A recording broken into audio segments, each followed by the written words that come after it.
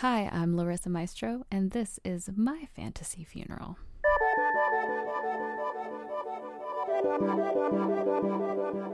Imagine you are dead, but you get to design your own funeral. What songs will be played? Who will deliver your eulogy?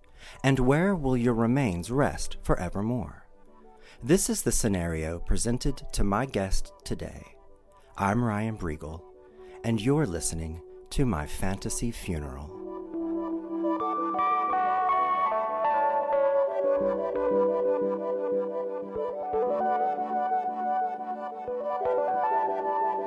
My guest today is a musician who saw an opportunity to push classical music past the walls of the traditional symphony hall. In 2016, she co-founded the Nashville Concerto Orchestra, or NCO, a very inclusive volunteer community orchestra which strives to avoid the common classical connotations of snobby and elitist. Within the NCO, any Nashville musician is welcome to participate, and it gives Nashville composers a chance for their newest works to be heard. As a cellist, my guest has certainly made a name for herself as an in-demand instrumentalist, having been featured on recent albums by Margo Price, Caitlin Rose, and Jasmine Cassett. Yes, she does sing in the popular 90s tribute act, My So-Called Band, and she plays in her own delightfully whimsical trio, Polly, spelled P-O-L-Y. But when Nashville musicians need cello on their records or on stage, they are sure to call my guest. She is Larissa Maestro. Before we speak with Larissa, let's hear a portion of a cello quartet she wrote and performed on Nashville Public Radio in September 2018. This is Lahim.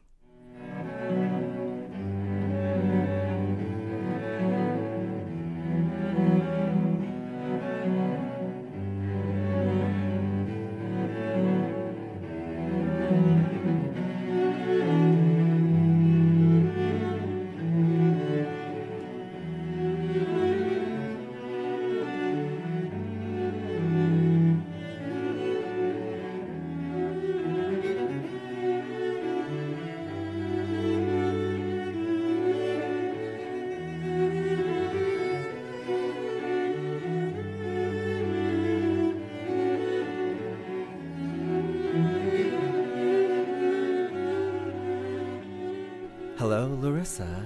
Hi, Ryan. Welcome to my fantasy funeral. Thanks so much for having me. Today we are going to kill you off and take a look at the funeral you would plan for yourself. But I wanted to begin by asking you, is your own death something that you think about very often? Yeah, I think about it all the time. I've thought about death all the time since I was a really small child, actually. And why do you think that is? Maybe part of it is because both my parents are scientists and we're not a religious family. I didn't grow up with really any sort of religion at all, so there wasn't ever an answer for what happens. And I think just the thought of disappearing, of myself disappearing maybe when I was a child was kind of scary. I think about death probably every day. Yeah. Well, we are going to hear the 5 songs that you have chosen to be played during your funeral, but I understand that you had such a hard time narrowing your song choices down to just 5. You have prepared a prelude for funeral guests to hear as they are arriving to your memorial service. What songs have you chosen to begin your funeral? I basically decided to choose several pieces of music, instrumental music, that have always been really important to me and that I'd like to share with people. The first one is the theme from Star Trek: The Next Generation, which is, I think, the best TV theme song of all time, by Jerry Goldsmith. And then the Nimrod movement from the Enigma Variations by Elgar. The Brahms E minor cello sonata, probably performed by Yo-Yo Ma and Emanuel Axe because they're like best buds and they're adorable. The Ravel string quartet, he only wrote one, and it's the best one. It's my favorite string quartet.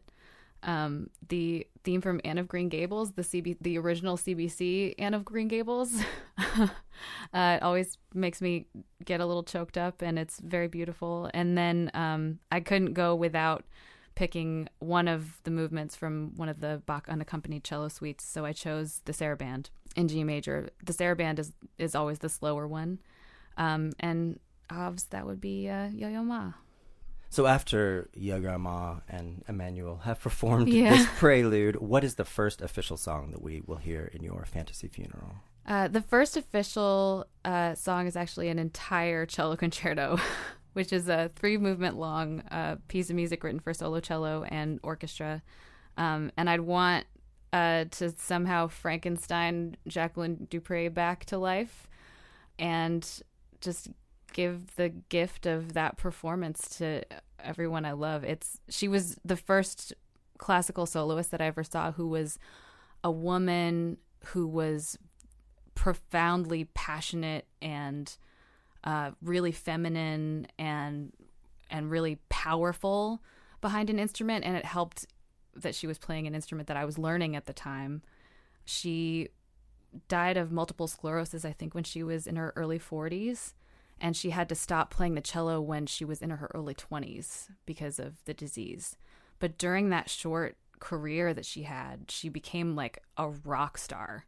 Like, she was world famous and just sort of broke the mold for what a cellist was supposed to be. Up until that point, cellists were always like kind of older, very serious men, like Rostropovich and Pablo Casals. Although, like, they're both kind of silly in their own ways, they're like serious cellists. And she was this like angel with long, gorgeous blonde hair that she would flip back and forth when she played. She was just full of life. And she's probably the reason that I kept playing the cello, because I saw her and I was like, I could do that. I can be a cellist. She played every single note like it was the last note she was ever going to play. She put like every ounce of whatever was in her at the time into every note of everything she played, and especially this concerto, which really calls for that. Magical.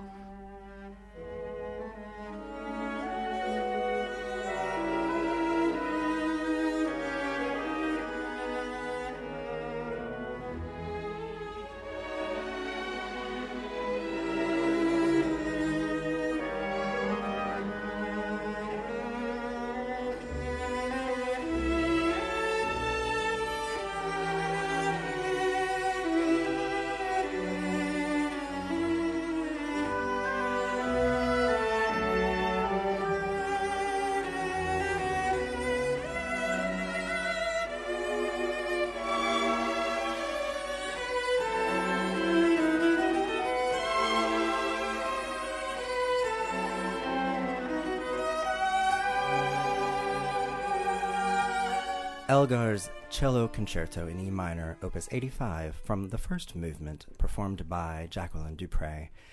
Larissa, your father is American and your mother was born in the Philippines. What is the story of their meeting? My mom had just come to the States, like, specifically to go to school. And my dad, he went to the University of Illinois at Champaign-Urbana, Midwestern farm boy, and, like, I don't know, I can just imagine, like, him seeing her and being like, what's happening? He says he fell in love with her almost immediately. Oh. And she was like, this guy's a dork. But their first date, he took her skiing, and she thought he was trying to kill her because she moved there from Manila, and it's Wisconsin, and it's cold, and there's snow everywhere. But he made up for it later. He took her to see John Denver, which I think is great and sounds very romantic. Quite romantic. Yes. I think we're born in Iowa, but then you moved to Ithaca, New York. What was Ithaca like as a city to grow up in? I call Ithaca the Shire. It's beautiful and lush and green, and it's full of forward-thinking progressive hippies, and there's an amazing farmer's market, and it's like full of swimming holes and great restaurants and, you know, world-class university, and it was a privilege. It was it's kind of like this little island of progressiveness in the sea of red upstate rural New York. A lot of people don't think about New York State when they think about New York, but New York's a really big state, and there are a lot of people that live on Manhattan, but the state of New York is a lot of farmland, a lot of dairy farms. It kind of looks like East Tennessee in a lot of ways. It's beautiful. It's a beautiful place to grow up in this like tiny kind of liberal bubble, and everyone's really supportive. I don't feel like I really experienced racism until I left Ithaca. Everyone is really respectful because there are lots of different people coming from all over the world to go to Cornell and Ithaca College. So people are pretty, politically correct when they ask you about your ethnic background. And then I moved to Boston, and they're not so careful about how they ask those questions. But I had the privilege of being in a sort of mecca in upstate New York for culture and music and forward thinking. So I had a very idyllic and sheltered childhood, and I was, leaving Ithaca was like, oh my God, people are mean. Like people are like racist. I didn't realize how, like, what the rest of the world was like, How much did your mother discuss her heritage when you were a child? A lot. Yeah. There's a actually pretty healthy Filipino community in Ithaca. Okay. My mom's the oldest of 8. And so anytime there was family in town, it was like a lot of family, So, knowing a lot about that part of my ancestry has always been really important to me. I understand there is a food tradition related to the loss of a loved one that your mother introduced to you when you were a child, yes? Yeah, that's true. So it was passed on from her side of the family in the Philippines, and it's called spirit food. So every like family gathering we have, or like holiday where everyone's together and eating a meal together, we take a little dish and we put a little piece of every thing we're eating at dinner on this dish, and we take it into a quiet room in the house. In my parents' house, it's this room that my mom claims is haunted for lots of reasons. Not scary haunted, but it has spiritual energy. And we go in there and we turn off the lights and we light a candle, and we invite all of our loved ones, friends and family who have died to join us for dinner. And then we talk about them. We go around and invite people who are special to us. Every time we do it, I get a new story about my grandmother or my Lola, or about my cousin Jason, who died when he was 11, and I was like 2 or 3 years old. So I didn't really know him at all, but I get to hear about him. And so it's like they're with us, And then we close the door, we leave the room, and my mom says we let the spirits eat the food. Basically, we give them some privacy and we let them eat the food. And then we go back in and eat like everything on the plate. We have to clean the plate. Like every crumb, every like swipe of sauce has to be gone, like literally licking the plate clean, symbolically. And then we go about our evening, and it's been really special for my family. It means that we end up talking about people who are important to us, for our whole lives, several times a year, which is really, really great. And you've carried this tradition on with your boyfriend, Dan, and with other friends, correct? Introduced them to spirit food? Yeah, it's been really lovely. The last time Dan's mom was in town staying with us, we did spirit food. And it was really wonderful, because then Dan got to hear stories about relatives of his that had died that he didn't know. I got to like know more about his family and know more about his mom and about his grandparents. And it really just, it kind of just, it's like a rice ball, like sticks you closer together, because you have that much more information about someone's past and someone's ancestry, really. And I've had random friends who are around for holidays or something, and my mom will be like, you're coming in, we're going to do spirit food now. And they're like, what? That sounds scary. And it turns out to not be scary and usually a little emotional, but I believe your second song choice is one you first heard when you were young, maybe because of your mother. Tell me about this song. This is a songwriter named Joey Ayala, Filipino singer-songwriter, and we listened to a lot of his records when I was growing up. He has a beautiful, deep, very gorgeous, rich voice, and I remember loving the way that he sang a lot, and then in particular the way that this song, before I knew what the song was about, really knowing that I loved the melody of the song and enjoyed it. And it's very Filipino in a lot of ways. Filipinos like to write very long melodies that kind of go on forever. Like you think it's going to be done and then it keeps going, and then you think it's going to be done and then it keeps going. And the chorus of the song is very, very much that. And it very much kind of lends itself to what the song means. The title of the song is Walang Hanggang Paalam, which translates roughly to the infinite goodbye or the never-ending goodbye. And once I discovered, or once my mom kind of told me what the song meant, it just kind of meant more, even more on top of loving the way it sounded. So this would kind of be my little dedication to her. Di ba tayo'y narito upang maging malaya at upang palayain ang iba?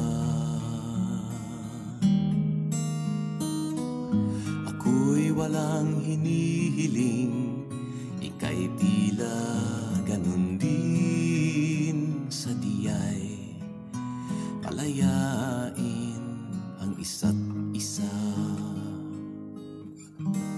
Ang pag-ibig natin ay walang hanggang paalam, at habang magkalayo, papalapit pa rin ang puso. Kahit na magkahiwalay, tayo'y magkasama sa magkabilang dulo ng mundo.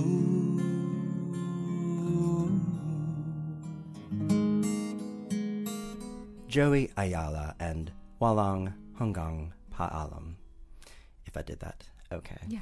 And Larissa, you have actually met Joey Ayala, yes, when you were young? Yeah, I went to the Philippines when I was about 16. I feel like I sang with him somewhere at some club in Manila or something. But he was really kind. He was really nice to me. That's amazing. Yeah, it was really exciting, like meeting this like voice that I'd, when you meet somebody that you've heard sing like all your life, especially someone who I like, who wasn't in American pop culture and I didn't see. It was like he was this mysterious person that almost didn't exist, right. You studied at Berklee College of Music, but I imagine you had been playing the cello for years before that. Yeah. Is that right? Yeah. How old were you when you began? I think I was about like 7 or 8, I want to say, when I started playing the cello. I played violin first and I hated it. It was awful. Violin is really uncomfortable.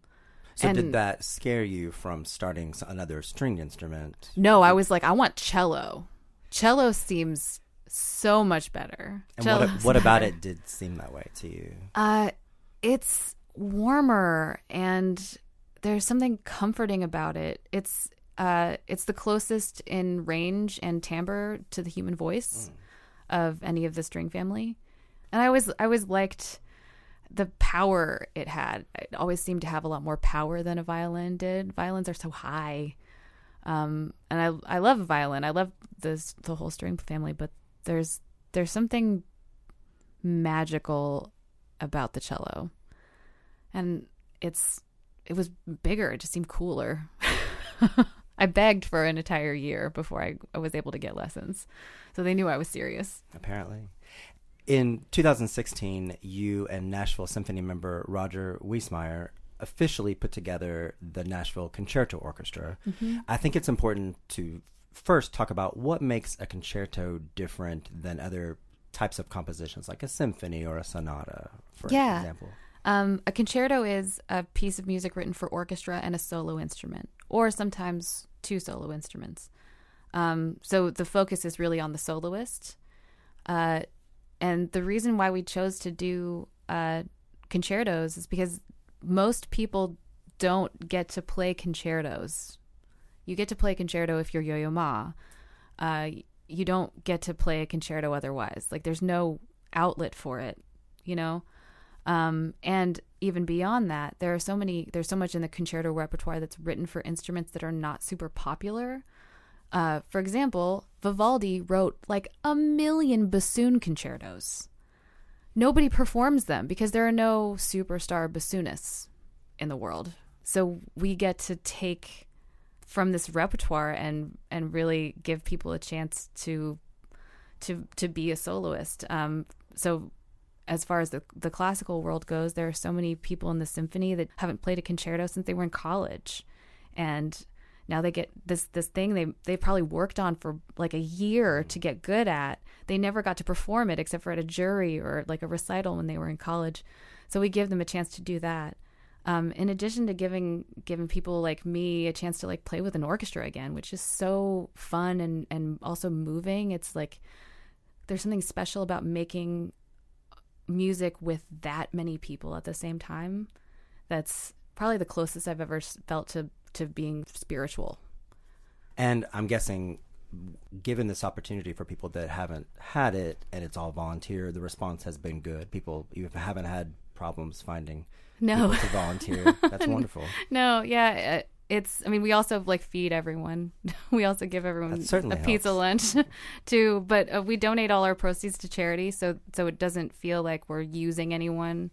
It's not like come play on my record for free or like, you know, come, you know, play at my release party for free. It's like come play a concerto that you wouldn't ever normally get to play with us, and we'll raise money for like the Oasis Center or for, you know, rock camps or something like that. That's wonderful. Yeah, it's been great. Tell me about the third song that you've chosen. This is They Can't Take That Away From Me by George and Ira Gershwin, performed by Ella Fitzgerald and Louis Armstrong. And I chose this version. I mean, I don't think there is another version really that exists that I like better than this one. And I hope that at my funeral, people will hear it and think about the small moments that we shared together, the little tiny intimate moments, because I feel like in those moments are where the big stuff really lives. Like in, you know, just like hanging out and like having a laugh over something, or like, you know, helping someone move into their house, or, you know, holding someone's hand when they were sad. Or that's, I think, what particularly Ira Gershwin got really right in these lyrics. It's like, it's always tiny thing, huge thing, tiny thing, huge thing. And that's really where I feel like friendship and love really live, are in these itty bitty tiny little gestures and moments. And on top of that, I just don't feel like anyone can not smile when they're listening to these two people sing together. It's just not possible. It's just, and you can hear that they're looking into each other's eyes when they're performing this, because they recorded all of these things live. So they're really talking to each other. So it's a friendship. You're like listening to a friendship, and you're listening to two people talk about how grateful they are to have known each other. So that's what I hope that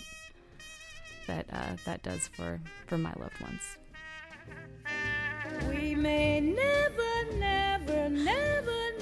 meet again on the bumpy road to love. Swing it, Ella. Still I'll always keep the memory of the way you hold tonight, the way we danced till 3. Oh, yes.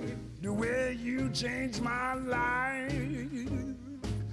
No, they can't take that away from me. No, they can't take that away from me. Will you repeat that again, dearie, please? No, they can't take that away from me. Ella Fitzgerald and Louis Armstrong singing They Can't Take That Away From Me. Larissa, you are a member of Nashville's most popular 90s tribute act, a group called My So-Called Band, which plays shows throughout the year to especially large crowds on Halloween and New Year's Eve. I believe this group was formed originally by musician Dave Paulson, maybe more than 10 years ago. How did you get involved in the group, which very respectfully recreates everyone's favorite songs from the 1990s? It's a funny story. I think it was their second show at Exit Inn, and I was just hanging out because they were all my friends. Jordan Caress and Tristan were singing with them at the time. It was just, a raggedly put together show. And I think they were singing Stay by Lisa Loeb. And I was like, I know all those backgrounds. And Jordan was like, you're coming up on stage then. And then after that, I was just in the band. Easy enough. Very, very easy. But I've been singing with them for like 10 years now. It's been a long time. And we've all kind of, we were friends at the time, but we've all kind of become a family in a lot of ways because we've been doing this for a decade. That's crazy to think. It's been an entire decade. It's been the length of the 90s now that we've done this band. In singing all these songs for 10 years, have you discovered anything interesting about your own singing voice, since you're basically required to sort of impersonate many different vocalists? Yeah, that's a great question. I know when I'm doing an impression and when I really feel like this is the way I would naturally sing it and it just sounds right for the song. And I've been able to kind of navigate that in my own music and really push myself to see what I'm capable of. I've discovered that songs that I sing with 90s band that feel natural to me, Love Fool by the Cardigans, totally feels natural, 100% natural. I don't feel like I'm putting on a voice at all. Fiona Apple feels very natural to me. But when I do like No Doubt, that's a voice. I'm doing a voice. When I do Britney Spears, that's a voice I'm putting on. I'm doing an affectation. I'm doing an impression. And you don't have to name song titles, but I would guess there are songs from the 90s that you are expected to perform, but you strongly dislike. Is that the case? Yeah. I mean, there are a few. I used to like go up and like get crazy on Baby Got Back when I was younger, when I was in my 20s, and now I'm like, oh no. Come on, ride at the train. I hate doing that song. People love it. We do it every New Year's Eve right before midnight because people love the woo woo, all that. It's just so dumb. And people love Steal My Sunshine. I can't. It's a stupid song. I was afraid you would be too candid or secretive about these songs, but I'm glad you were No. open and honest. No. I love it. Everyone in 90s band knows I hate these songs. How do you get through those songs every time? I don't know. I'm a professional. That must be the answer, yes. I just do it. You know there's an end in sight. Yeah, For 3 minutes. Yeah, it's only 3 minutes. I can do this for 3 minutes. And it does help that, you look out into this crowd of drunk people and they're having a great time. So I know that not everyone feels this way about Len. They like it. It doesn't matter if I like it or not. They want to hear it, and that's fine. That's fine. Yeah. Sorry, Len. I'm sure that you're nice Canadian people. Your fourth song choice is one I believe you performed with My So-Called Band countless times, and perhaps you love it more and more every time you sing it. What is this song? This is Always Be My Baby by Mariah Carey. Am I correct? Does it get better and better every time? It really does. It really does. I feel like this is one of the most perfect pop songs. I was working on the playlist and I was sitting on my porch with Dan, and I got to I had put this song on the list. I was listening through the songs. I put this song on, and as soon as it started, I just started crying, like right away. I thought about the people I love that really know me really well. And I thought about like seeing their faces if they were at my funeral and they heard the song unprompted, completely unprompted, didn't realize that it was coming. And that it really feels like me. It feels, I don't want people to feel sad, really. I know that it's important to feel sad when you're grieving, but I thought about how when you're listening to this song, you can't help but get down a little bit, and you can't help but sing along to some of those riffs and like move your little hand like Mariah does, and it's I just felt like it would bring a little bit of joy, but then also at the same time it has the message of being grateful for having known someone and knowing that you'll always be a part of each other. I know it sounds like cheesy, but it's like of almost all the songs that I put on this list, I was losing it, like listening to it and thinking about the people that I love hearing this and thinking of me and hopefully maybe imagining that I sound just like Mariah Carey and I'm singing it to them, which is my wish anyway. We was one, babe, for a moment in time, and it seemed everlasting that you would always be mine. Now you wanna be free, so I let you fly, 'cause I know in my heart, babe, our love will never die, no. You'll always be a part of me. I'm part of you indefinitely. Boy, don't you know you can't escape me. Ooh, darling, 'cause you'll always be my baby. And we'll linger on. Time can erase a feeling that's strong. And I know you're never gonna shake me. Ooh, darling, 'cause you'll always be my baby.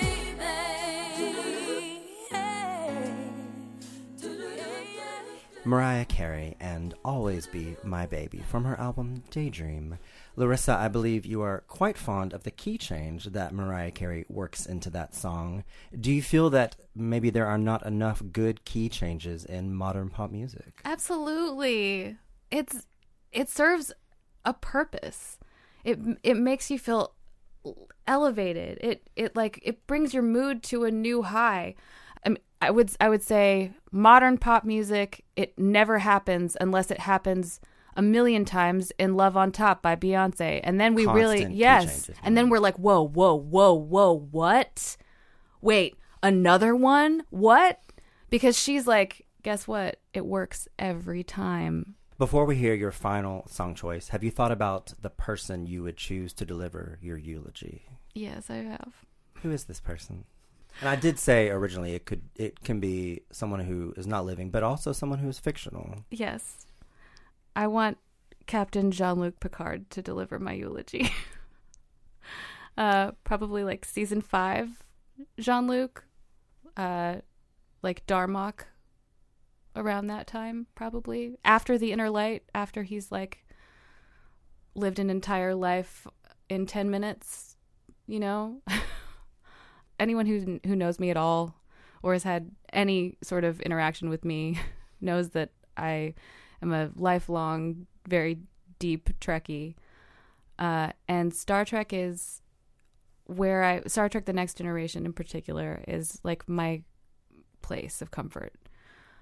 When I feel like everything is crumbling around me, I can go to music, and I can go to Jean-Luc Picard.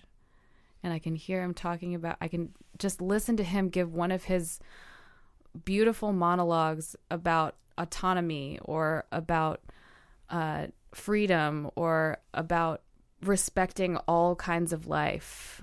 He's written in this beautiful, like, wise sort of way, but he's still like he's a thespian. Like, the way that Patrick Stewart plays him is, it just makes me cry. I can watch a Jean-Luc Picard speech and it just makes me cry. Measure of a Man, crying. Just thinking about him advocating for Data's rights as an individual, as a life form. It's magical. Picard's my captain, and he always will be. The captain is there, and he's speaking. Is there anything in particular you would want him to read?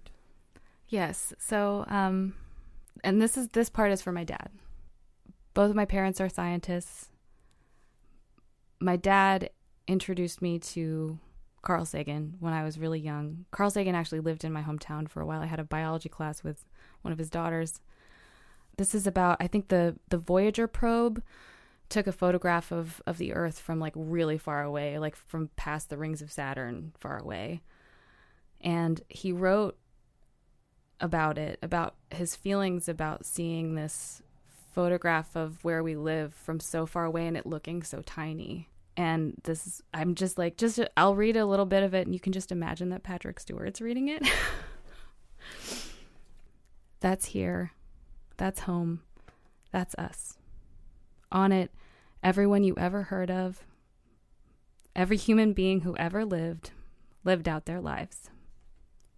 The aggregate of all of our joys and sufferings, thousands of confident religions, ideologies, and economic doctrines, every hunter and forager, every hero and coward, every creator and destroyer of civilizations, every king and peasant, every young couple in love, every hopeful child, every mother and father, every inventor and explorer, every teacher of morals, every corrupt politician, every superstar, every supreme leader, every saint and sinner in the history of our species lived there on a mote of dust suspended in a sunbeam. Like how beautiful that perspective. I think I've always felt like comfort in feeling small and insignificant.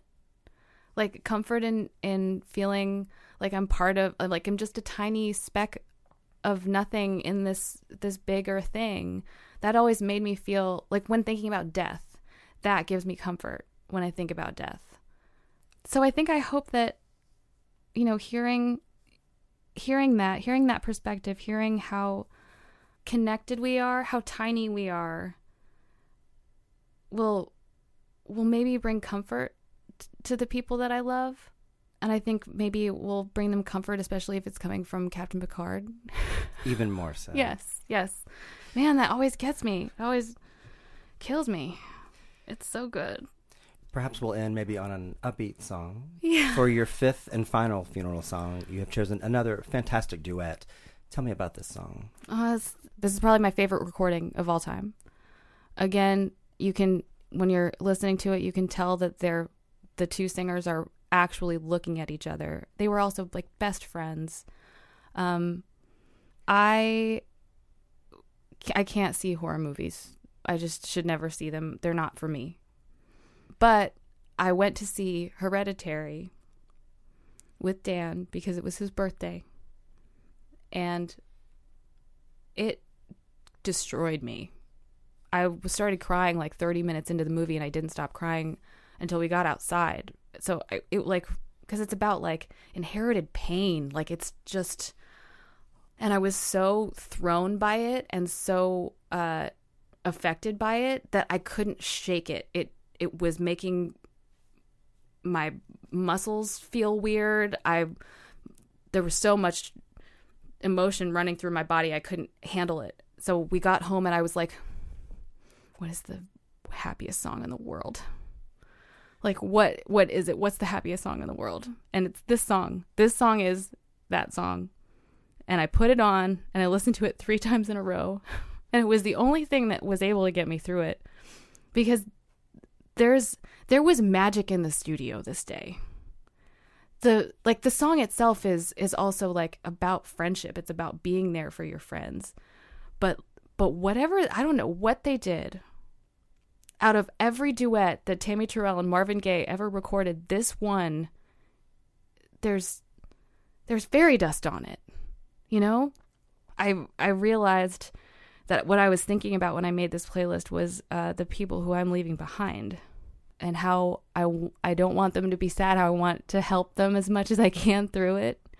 And this song always makes me feel better. Like, always, no matter what is happening in my life, this song always makes me feel better. This is Ain't No Mountain High Enough, Marvin Gaye and Tammy Terrell. Listen, baby, ain't no mountain high, ain't no valley low, ain't no river wide enough, baby. If you need me, call me, no matter where you are, no matter how far. Don't worry, baby. Just call my name, I'll be there in a hurry. You don't have to worry, 'cause baby, there ain't no mountain high enough, ain't no valley low enough, ain't no river wide enough to keep me from getting to you, baby. Tammy Terrell and Marvin Gaye singing Ain't No Mountain High Enough. Larissa Maestro's final fantasy song choice. Larissa, have you thought about what you would like to happen to your body after you die? Yes, I have. I've thought about this a lot. I've been thinking about this for years. I hate the idea of being embalmed. I hate the idea of being cremated. I hate the idea of my body being buried in a casket that can't decompose. But I read several years ago about this Italian company who had, and it's illegal there too, so they can't even do it there. But they had invented this burial pod. This might be a little gruesome for some people to hear, but this stuff, I can't do a horror movie, but I can talk about this. This is fine. They let your body naturally soften after you've died, and then they fold you up into the fetal position, which is how you were when you were coming to life, basically. And they put you in this pod, and then they plant a sapling right above you, and the pod itself is compostable. And then you decompose naturally, and you basically become part of this tree that's growing. So I want to be a tree, and I want to be a sugar maple tree, so that maybe one day someone can tap the sap and make me into a nice, delicious maple sugar candy. And I want to be planted behind my childhood home, where my parents live, right by 6 Mile Creek, which is also where my sister got married. And it's beautiful back there, and I think it makes sense for a maple to go there. It's right on the edge of this large wooded area, and that sounds good to me. I think it's a very nice thought. Yeah.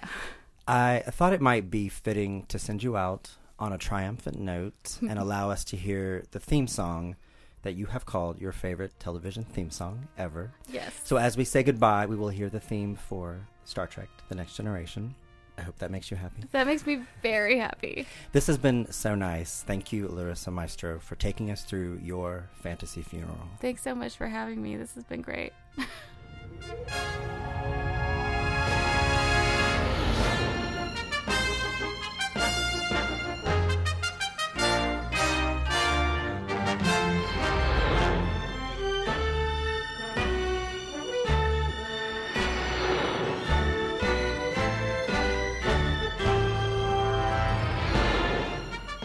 My Fantasy Funeral is brought to you by We Own This Town. Full versions of the songs chosen today can be heard on our Spotify playlist. Find out more at myfantasyfuneral.show. I'm Ryan Briegel. Thank you for listening.